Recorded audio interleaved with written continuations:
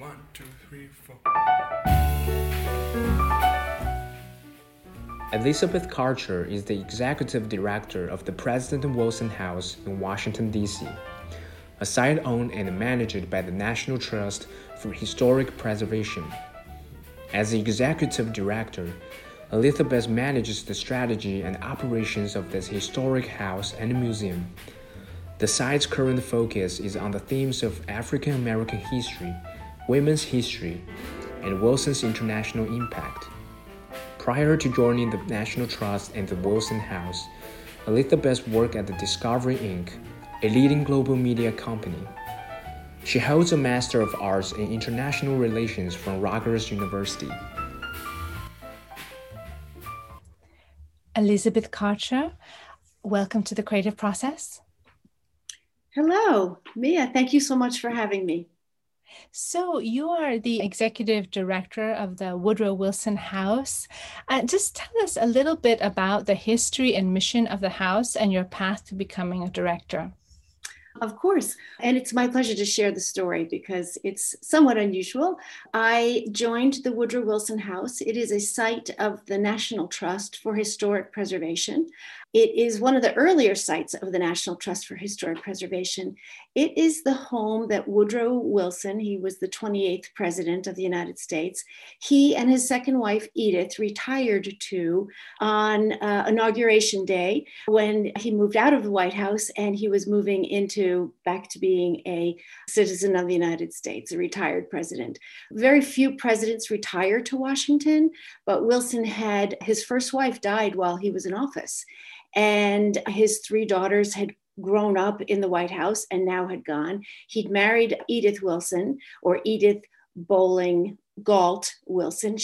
Her husband had died as well. So they met when he was president of the United States and they got married while he was president. So when they were going to retire from the White House, they didn't really have a place to go back to. Most presidents go back to their home state.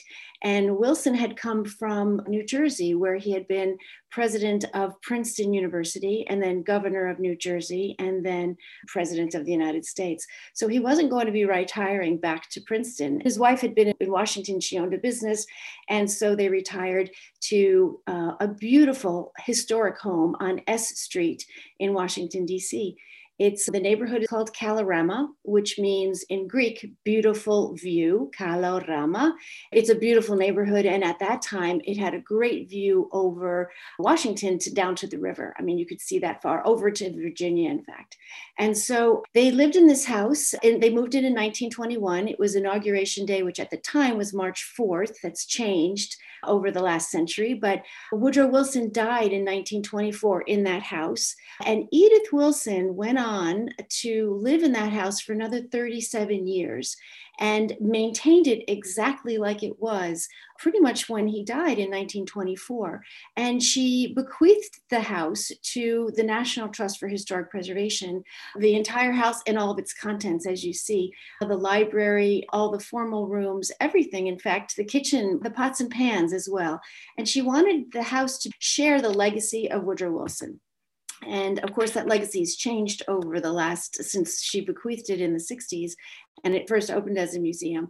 But that is really our mission, is to share the legacy, both the wonderful things and the vision of peace that he had after World War I and going through the Treaty of Versailles and working for the League of Nations, but also sharing the legacy that is one of segregation and racism in his own domestic policies. So we take that story and that history of who he was and what he did and how his wife Edith bequeathed the house to tell the stories in the house as part of our museum tours, exhibitions, and events. And looking back, because one thinks, it's 100 years ago, and it can sound like a long time, but what he did during his presidency, what was accomplished, the League of Nations, or you could talk about the Federal Reserve or suffrage for women, so many things through his presidency. Was that the 1918 pandemic as well? And it's just like ticking off all these things. You think, that's a long time ago, but actually there's some lessons and there's some things we could definitely learn and look back to. Yes. So I have three missions, or these are three pillars of topics of conversation, ideas for exhibitions, and really discussions that we want to bring to life at the house. And those are stories of African Americans, racial conflict, and social justice, as well as women and women's stories and women's suffrage. And then finally, Wilson's international legacy and how he was seen after the Great War. And I think those three topics are topics that resonate today. And so even though they're 100 years old and there are issues that he faced in his presidency, these are topics that are still relevant. I mean, we're still talking about social and racial justice. We're still talking about women being enfranchised and women, not just in the vote, but having positions in board of directors and in museums and in companies and corporations across the United States. And then, of course, internationally, no matter who the president is, they're forced to face a world that is global and connected. And the United States is a very big part of that. So those are all the three things that I always look to see, do our stories resonate, those three topics, because those are things that are historic, but also things that I find relevant today. And speaking of his international footprint, beyond, of course, those very important treaties that really set the roadmap for future progressive legislations and this path towards world peace. Of course, I'm in Paris and we have the Avenue Woodrow Wilson, but I was in Belgium at the KU Leuven and there was the Central Library there. And I know that Woodrow Wilson and his presidency is well beloved there because the Central Library was completely destroyed during World War I and World War II. And it was under his presidency that was rebuilt and then I guess destroyed again and then rebuilt. So they remember him very well and fondly. They really still speaking about it as though it were yesterday. Yes. His international legacy, it's somewhat interesting. Internationally, he's seen and still revered as a great president and a great leader and a visionary, truly a visionary of world peace. I mean, the League of Nations is the precursor to the United Nations. He almost was 20 years ahead of his time in having that vision of how we could collaborate internationally and globally. And yes, it's interesting because he's much more revered outside the United States right now than he is inside the United States. And the question of legacies is really interesting and important. And I think it's something that many of us have been reflecting on in recent years. What are the roles and responsibilities of the presidency? What is it as a symbol? People also took for granted some things that they felt maybe didn't need to be written down because people have their own interpretation of what is a president and what is presidential. Mm-hmm. Well, I will say what has been accumulated, it's called the link letters and the books of and volumes of correspondence that has been captured on Woodrow Wilson coming up to being president and then president. I think there's 69 volumes. They sit in my office, 69 volumes of correspondence. So all of that has been captured and printed and available for people to look back and to reflect on. And you also have this very illuminating lecture series. You have these exhibitions that's ongoing. Tell us about some of those. Sure. I'm smiling because those are somewhat my brainchild that I'm really very happy that we came up with those ideas. They came about because of COVID, and it's really remarkable. One of the things that I heard about when COVID first started was that 1 in 3 small museums would not survive COVID, that 1 in 10 museums would not survive COVID. And I thought, that's not going to be me. I had only just started the job. I was only in the role for 1 year when COVID struck. And I thought that I am not going to let this museum go down on my watch. And so many of the programs that we had and the exhibitions that we had, I really thought long and hard, and we came up with the speaker series. We had intended to have those speakers, just one speaker a month, come into the house, have some people come as a guest lecturer and listen to that talk. It would only really reach about 35 or 40 people who could be comfortably accommodated in one of the rooms. And we had the lecture series set up and then COVID started. I thought, we can't just let this go. And so I started in June last year with what we called June Noon Zoom. And of course, That was new. Zoom last June was relatively new. And so every Tuesday we had a speaker on Zoom for an hour at noon. And it grew from 40 participants to over 140 participants. And it was really amazing to see that growth. And that was a growth that we could never have sustained at the Wilson House or accommodated easily at the Wilson House. So our first topic was on suffrage. Of course, then there was the murder of George Floyd in the United States, which really changed our subject and topic to that of race and racism and Wilson's legacy on race and segregation in the United States. And we continued the speaker series. And again, we had somewhere between 80 to 140 people participating, which was really remarkable to go from nothing to this. Now I was calling speakers to invite them to speak and talk about their books or lectures on topics that resonate with us today.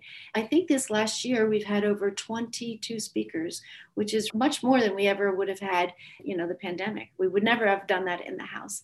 At the same time, we were also supposed to be hosting a suffrage exhibit for the centennial at the Wilson House, which of course it would have been indoors. And at the same time, we came up with this idea of doing suffrage outside and created an outdoor exhibit, which was remarkable. We had over 1,000 visitors a month, despite the pandemic, in September, October, and November. We were covered on Voice of America. Over 5 million viewers across Russia and Eurasia tuned in to hear and learn about Woodrow Wilson House and our exhibit, Suffrage Outside, in such a monumental year, once again, the 100th anniversary, where women really changed the fabric and the dynamic of what our election year was like in 2020. And so women changing the vote 100 years ago and changing the vote at the presidential election this year. And then of course, having a woman in the White House as vice president. So it was really a great exhibit and many people got to enjoy it. We've created a virtual tour. It was the only tour of its kind in Washington, D.C., where we were doing an outdoor history exhibit. That's really wonderful. And as you indicated, yes, female Vice President Kamala Harris. And in some ways, I don't know the whole story because some people speculate due to Woodrow Wilson's stroke that we had in some way a kind of surrogate presidency. I don't know. How would you phrase that? So the way that Edith Wilson would like to be remembered is that she was a steward of the presidency. She was a steward. She would have never did say that she was the first woman president. She really saw herself as a partner and a caregiver and a support to the president. And she never would have said that she was taking charge. That was not in her way and definitely not how she was remembered. Just speaking of President Woodrow Wilson's legacy, I think it would be interesting to bring up a background story about me. So actually, I think his family members also made a great contribution to the whole society in the United States at that time. I don't know if you have heard of his cousin, Andrew Wilson. So Andrew actually founded my high school, which is in Salzburg, the outskirts of the downtown Pittsburgh in Pennsylvania. Mm-hmm. And it was an all-boy boarding school. I received my first abroad American education here as a Chinese international student. I learned about Woodrow Wilson's legacy as the president and founded the League of Nations and being the advocate for signing the treaties of Versailles. It's great to get to know him as a president who really cared about democracy and promote this in the society at that time, because the world is actually in chaos and it's in disorder. So I really appreciate his contribution to the society and also his brothers and family members as well. Well, thank you. I'm glad that you could share that with me. I appreciate that.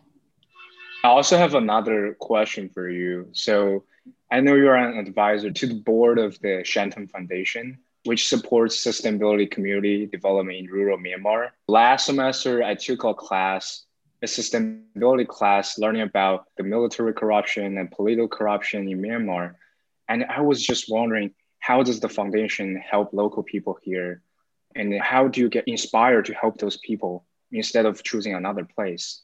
Oh boy, of course, I'm going to tell you this, to me, is a rather remarkable story. I have two sons, they're now grown, let's say. We took them on a sabbatical summer a number of years ago. And, we traveled around Asia for about 90 days, almost 3 months. We chose places that we wanted to share with our kids, and one of those places was Myanmar. And I think 2 weeks were in Myanmar. We pulled on the side of the road. At the time, my children were 11 and 9, 11 and 8, maybe. We pulled over on the side of the road. It's very remote. And we stopped to look at something, and we saw a young boy wearing a longi, which is a long skirt for men that they wear the longi. He's wearing a longi. He's barefoot. He has a traditional shirt, and he's walking behind a cow. And the cow is tethered to a grist mill, and he's grinding peanuts to make peanut butter for his village. And he's just walking in this circle all day, leading the cow who's grinding the peanuts. And we stopped. My son had a little rattan ball, which you see all over Asia where they kind of play rattan. And my son and this little boy do not speak the same language, but they do speak soccer and they do speak rattan ball. And they started to play. And they're tossing it around and they're having a good time. By that time, my son had already started wearing a longi as well. So he's holding his longi up and they're kicking the ball. And they had a nice interlude for 10 or 15 minutes while the grown-ups were doing something, looking at something. And we got back in the car. And that boy went back to walking behind a cow, an ox, for the rest of the afternoon. And my son got into a car with us to see the rest of Asia. And I just thought, it was so poignant that they're two young boys, same age, same interest, and yet they're living these extraordinarily different lives. This one boy is living almost in the Stone Age, where his whole afternoon is going to be spent behind a cow. And my son has the opportunity to see the world and to learn different languages and to travel. So fast forward, I took a picture that day of those two boys just to remind me of that afternoon. And fast forward, we moved to Washington. I meet someone who knows someone about Myanmar, and we start talking. There are not many Americans who had been to Myanmar, and learned about Shanta and what the foundations were, and that they go into the villages of the Shan people. That's why Shanta, the Shan people, where the military is not interested in them. No one's interested in them. They are in the most remote hills with very little services. They have formal education to the 3rd grade. It is really the Stone Age. And my husband and I decided we would get involved. We had seen that, and we knew that, and we knew that life, and we knew that were it not for people like us, they are forgotten. These people are truly forgotten. And we chose to put some money into Shanta, and we've been donating every year. We support a village. The model of how Shanta works is really fascinating in terms of self-sustaining and sustainability. And it was really the model that they use that attracted us to making the donation. It's not really like we're donating. It's really truly an investment. The village needs to choose how they're going to use their money, what they'll invest in. My husband and I went back to Myanmar on a trip to the villages, into the villages where we lived in the huts and used a hole in the ground for the bathroom. I mean, it was really very remote. We lived there for 2 weeks about 3 or 4 years ago. And we got to see how our investment was made. And it was really remarkable to see the progress in the villages. We also created and supported a school. We support students every year.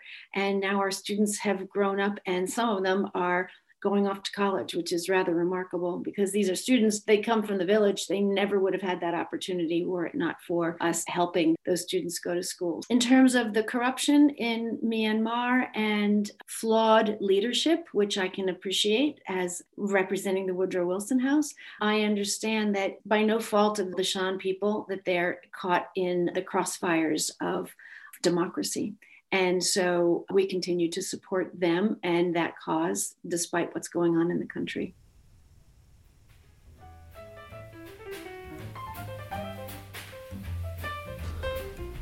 Hello, listeners.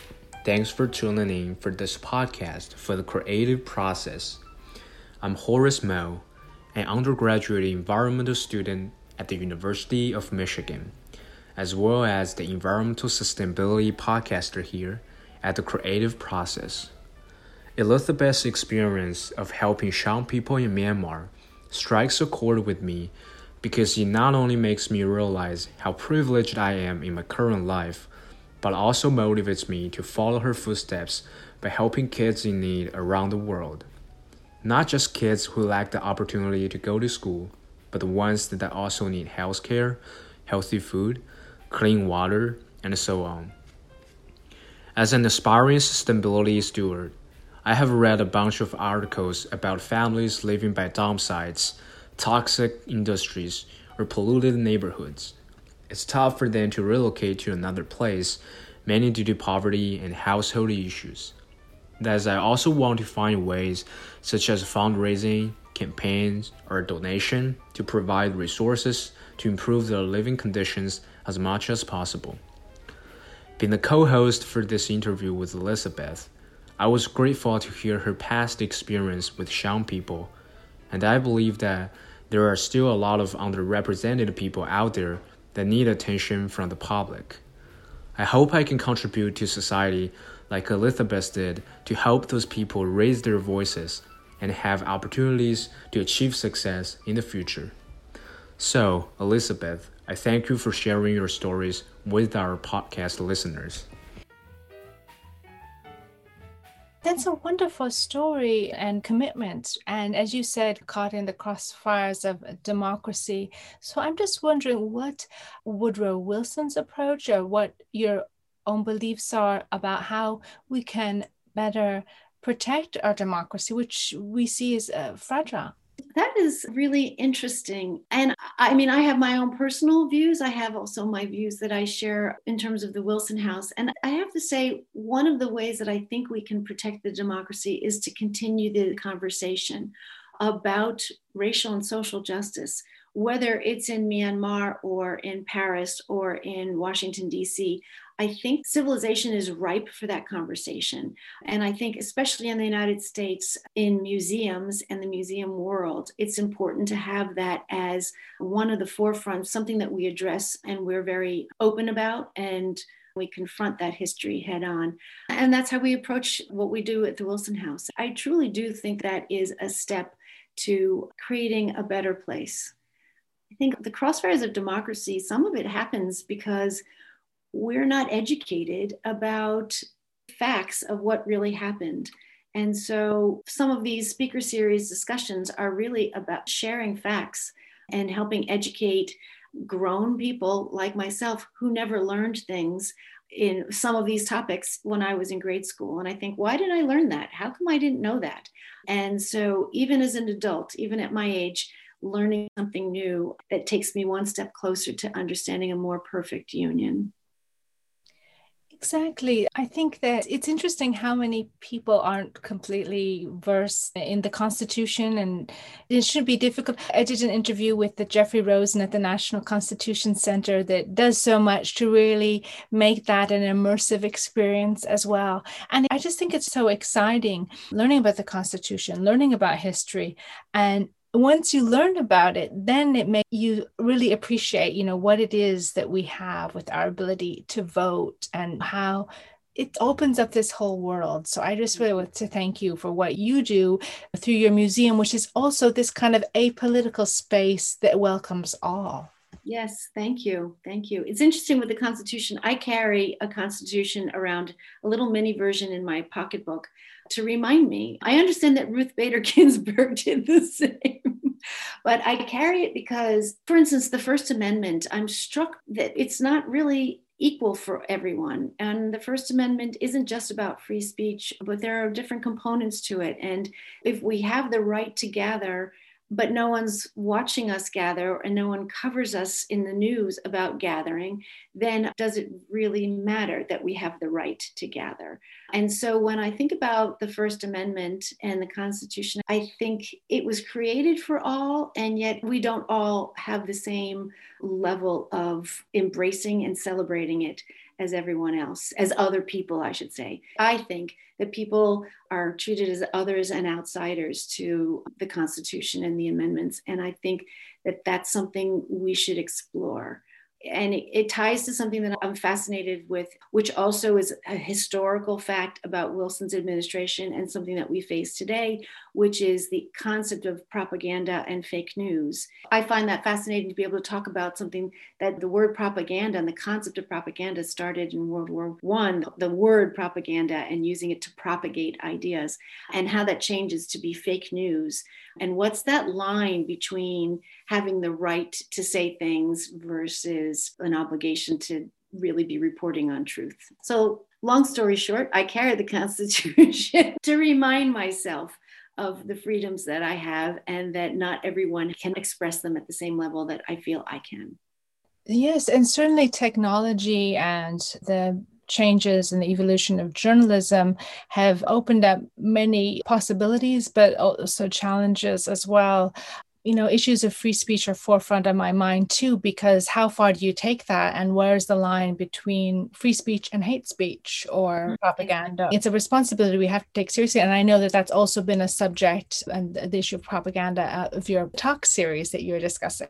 Yes, absolutely.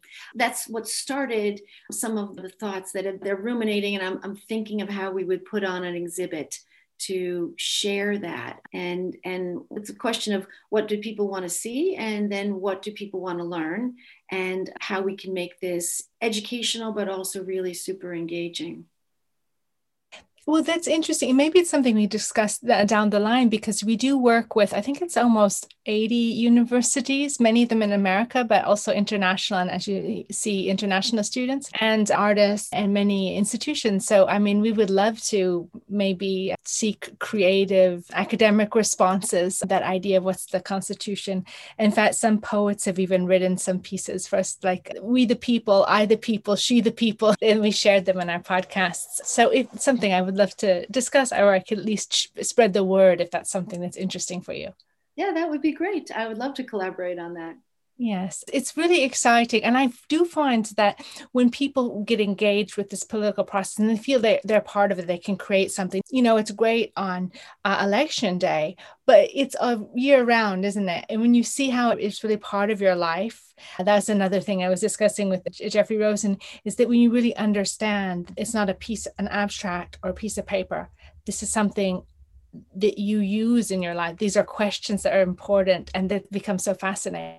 I absolutely support that. And I think not everyone feels those same, right here in America, right outside my door, not everyone feels that they are allowed those same rights. And that's part of the discussion.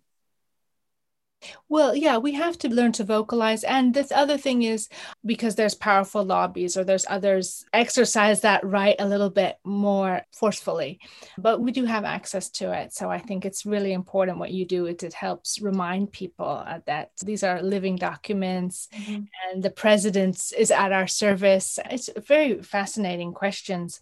And you discussed the Woodrow Wilson's legacy. What did he feel were his important contributions to society and his mission? I mean, you said that there's so many volumes. 69 volumes, I believe, in the link letters. Well, that's an interesting question, what he would have thought. I mean, I believe his true vision was for world peace. And in some ways, it's a very Western approach, because he's looking at it from the stand of the Big Four, of how they would manage this vision of world peace. Now, 100 years out, you look at it, you think that's somewhat of a colonial approach to it. But I shouldn't say somewhat, it's a colonial approach to world peace. But what I think is interesting is that some of the conflicts that we have today are conflicts that are a result of what happened, the carving up of the world, and in a colonial way of the Big Four and their piece of the pie, and the struggles that the smaller countries are still having today as a result of how they were carved up at the end of World War I.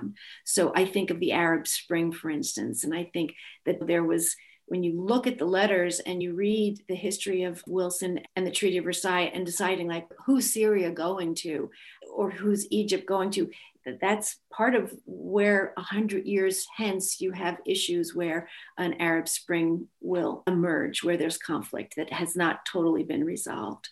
What would he want to be remembered for? Well, I can tell you what Edith would like him to be remembered for, and that, of course, is the League of Nations, contributing to being one of the first president to be in Europe during his presidency, to be helping negotiate at the Treaty of Versailles, taking a real meeting kings and the Pope and creating this whole sense of who the United States really is, putting us on the center stage as a country and as a power. And I think that that's something that she would have liked to have seen. And that's why she's created the Woodrow Wilson House and made this a site and donated to the National Trust. You raise an interesting question. And I always wonder when I see a president enter office and then I see him thus far leave. And I remember the visions and the promises, and I believe sincere and humanitarian visions that they have going in. And then there are these political forces, and there are these compromises and these conversations that go on beyond closed doors that we never are privy to. And I always wonder, how much did they even have to compromise their own vision, even though we feel that that's such a powerful role? At the same time, they're service to other powerful forces. Oh, absolutely. I think Wilson would say he completely compromised. And, the hardest thing for him was that the League of Nations was not accepted in his own country and not ratified in his own country. I mean, that was not a success for him at all. Absolutely. And I think after he'd had a stroke, that there just wasn't the energy to be continuing to lobby for that. And as you said, the political discussions and the negotiations, he didn't have it in him to be negotiating for that after the stroke. Yes, and I believe Horace had some questions surrounding curation and management of collections. Of course. Yeah, I was just wondering how historic artworks and the collections at Woodrow Wilson House get maintained throughout years, because it's been such a long time. If I do not get this wrong, I think there are over 8,000 artworks here. So I'm just curious about the process. If this is confidential that you don't want to share with the public, that's fine. Not at all. We have over 8,400 pieces in our collection. As I said, Edith, when she bequeathed the house to the National Trust, she bequeathed everything. And so everything you see here in the background, everything is tagged with the National Trust number. So we have it all. It's all cataloged. We have a collections data management system. Many of our items are asked to go on loan. And so we send them off to different parts of the world. In fact, we've got a beautiful portrait that was done by an American artist who's married to an Armenian named Pushman. And this is a beautiful portrait called L'Espérance. And during COVID, it was the American ambassador to Armenia's residence in Yerevan. And I share that because we've got items that go on all over the world, including Yerevan. As we said, that item traveled furthest and more than anybody else probably combined during COVID. And we have a baseball, which was signed by King George V on the day the war stopped in London. It was actually United States Independence Day, July 4th, and it was an exhibition baseball game between the U.S. Army team and the U.S. Navy team. And King George V was there, although he thought he was going to throw out the first pitch, which was something that they started to do at that time. Because of security, he couldn't throw it out, but he did sign it, George V, and he held on to it, asked to have it come back. The ball was pitched, but he did not pitch it. And then it came back and he delivered it to Woodrow Wilson. He knew Wilson was a big fan of baseball. That baseball is our most highly requested item to go on an exhibit. And I share that I think that that baseball is so much more than just a baseball. And it goes back to our conversation about America and the difference between Wilson and how he would want to be remembered. And one of the things is that day in London, it was United States independence from England. And it's not where the king comes to watch an exhibition baseball game during World War I, but of the United States playing our exhibition baseball game. Now, baseball is a quintessential American sport. No Brits are playing baseball. And yet, on our Independence Day, the king comes to watch that game with his family, as well as many, many Londoners.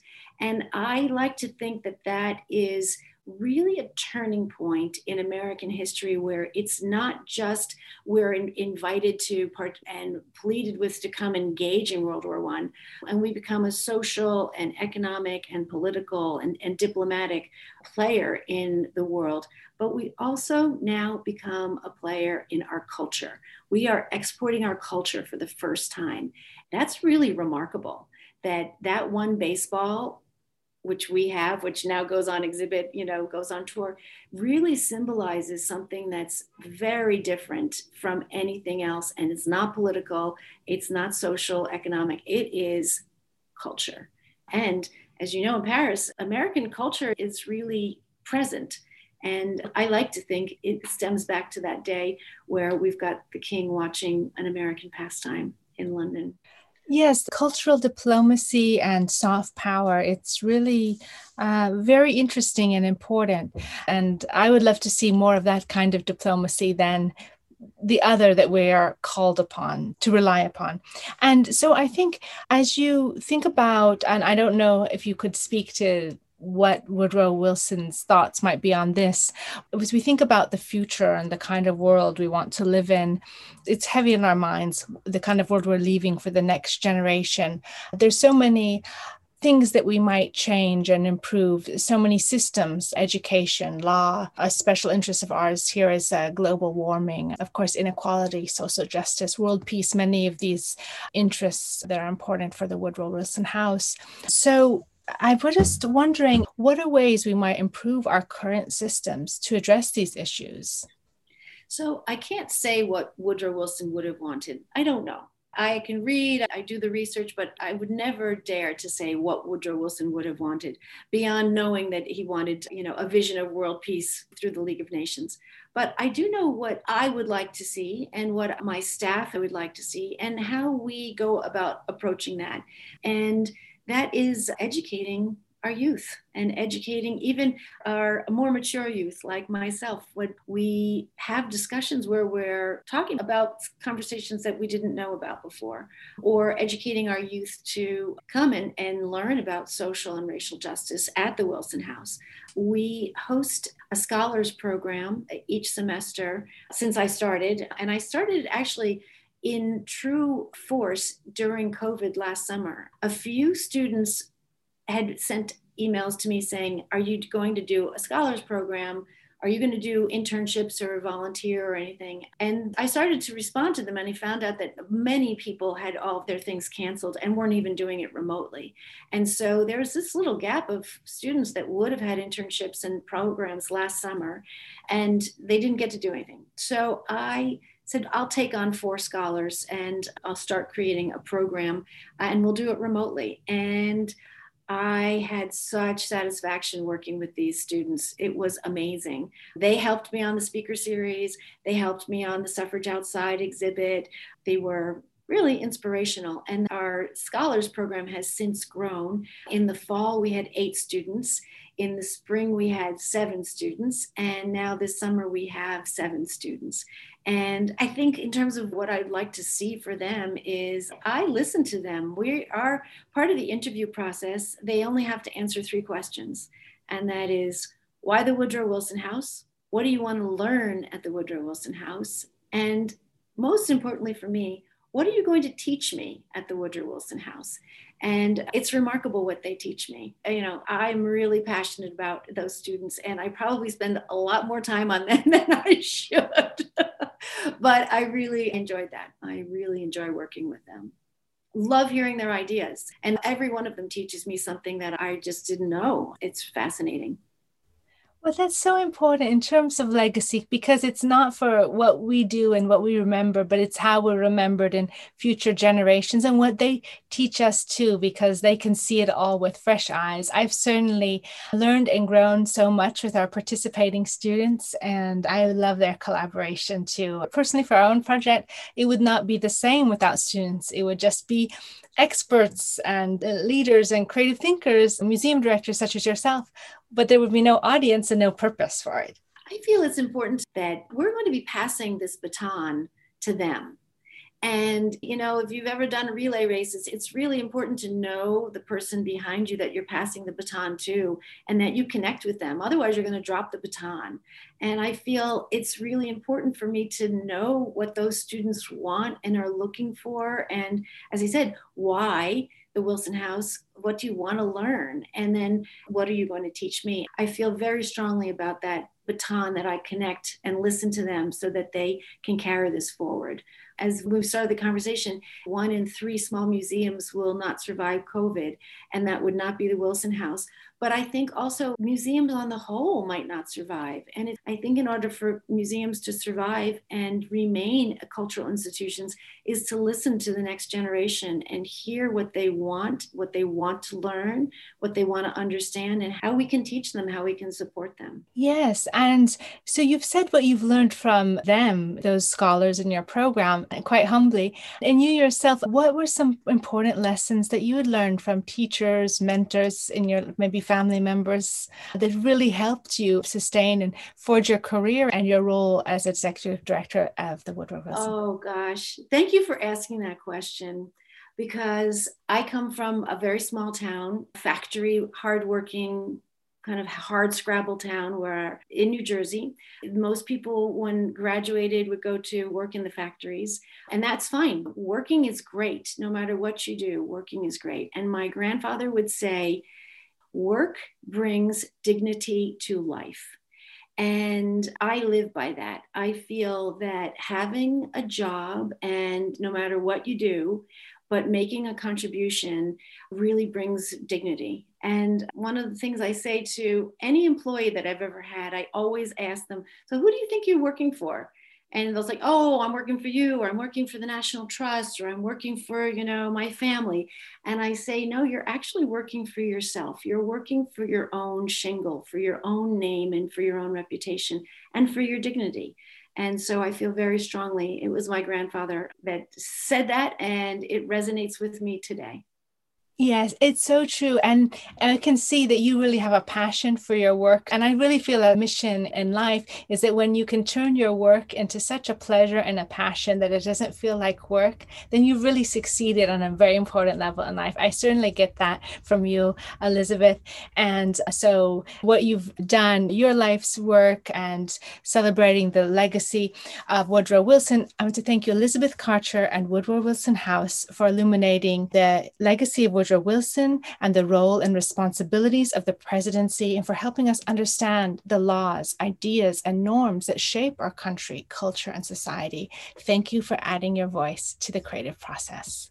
Thank you so much. I appreciate it. Wonderful to meet you. And I thank you both, Horace and Mia. Really appreciate it.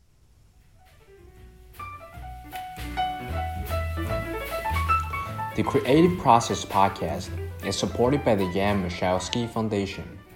This interview was conducted by Mia Funk with the participation of collaborating universities and students. Associate interviews producer on this podcast was Horace Moe. Digital media coordinator was Hannah Story Brown. Wintertime was composed by Nicholas Andolis and performed by the Athenian Trio. We hope you've enjoyed listening to this podcast.